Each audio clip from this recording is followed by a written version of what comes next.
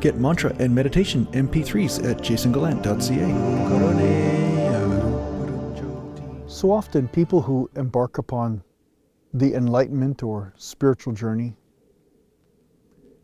seek to change how they experience life, which is pretty much what this is about. But there's a bit of a disclaimer on that is confusing at first. And one of these disclaimers is that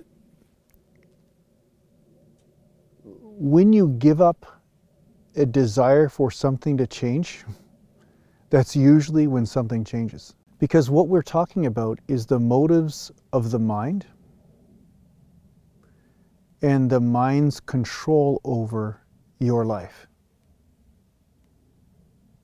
The mind has preferences, it has likes and dislikes, it has all sorts of ideas which act as a filtration device for reality, therefore distorting your experience of reality. So because of this, the mind is let go of. There is a detachment that happens of the mind. You detach from the mind, and then your experiences of life suddenly change. Because it wasn't life that was causing the suffering. It was the filtration of life that was creating the suffering.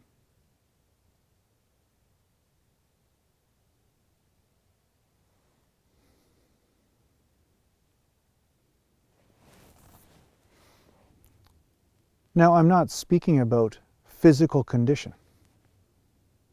If you hit your foot on the corner of the bedpost, you are going to yelp and there's going to be some physical pain.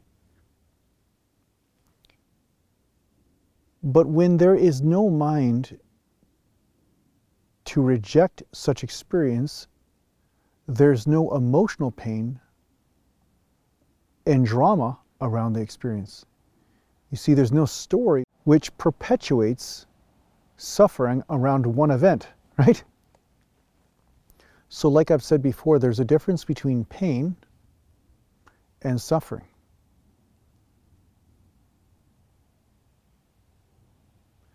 And the mistake many people do is that they transform pain into suffering. They transform it into a piece of the ego by placing meaning on the pain. Meaning about them, their value. Their strengths or weaknesses, right? So often people will feel pain and then the overwhelming realm of judgment emerges.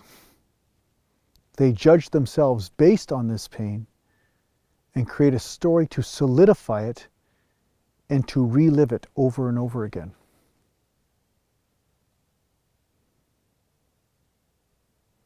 You see this with people who feel sorry for themselves. Some of them have very tragic stories. But instead of meeting the moment when such trauma or tragic event happened and allowing it to just be there without placing more stories on top of it, they create a whole drama, and then it becomes a part of their identity in which they live like a badge of honor for the rest of their life, and therefore experience a diminishment of reality. They're not open to what's before them. They're too busy living the story, right?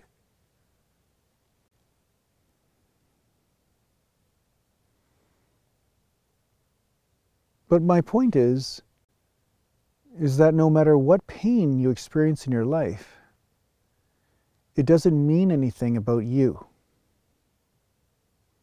It doesn't make you less. It doesn't make you more. It's just an experience that comes and goes. There's no need to measure yourself or crucify yourself because of said painful event.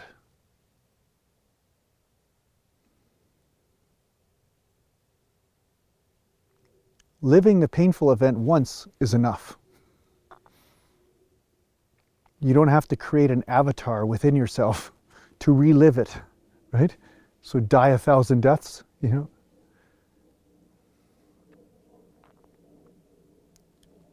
So the practice of meeting pain and realizing that through that meeting, transformation happens, but it has nothing to do with your mind or your ideas or your story that you place upon it.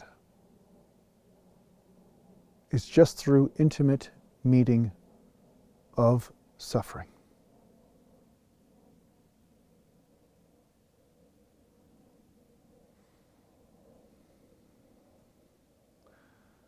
So as you can see, much of the suffering is created because of the rejection of pain or the misunderstanding of what pain is.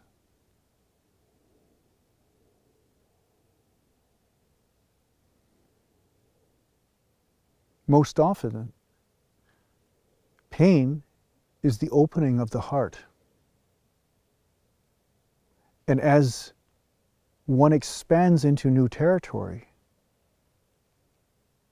there is overwhelming sensitivity to reality which looks a lot like pain.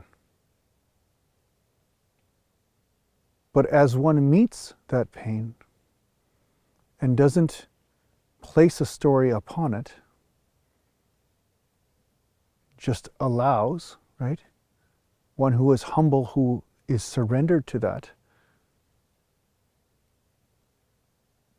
this will allow a natural process to take place, which transforms pain into your own power, your own wisdom, and realization of truth.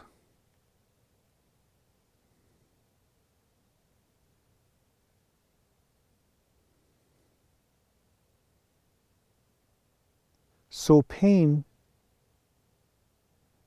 is not the problem. It's the resistance to pain and the crazy amount of stories that we create around it that becomes the problem, that locks us into an identification with suffering.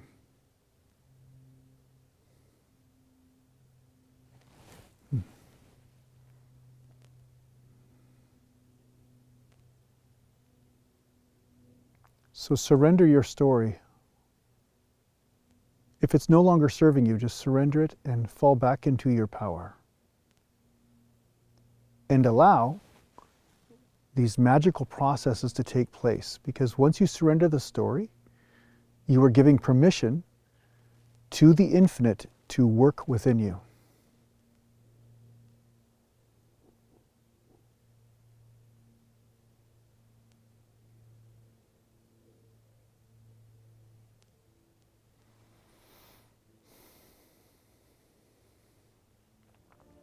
I hope this helps you on your spiritual journey. Take care for now.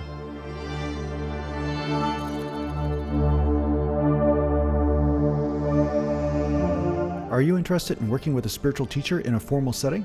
Well, perhaps the Wisdom Life School is for you.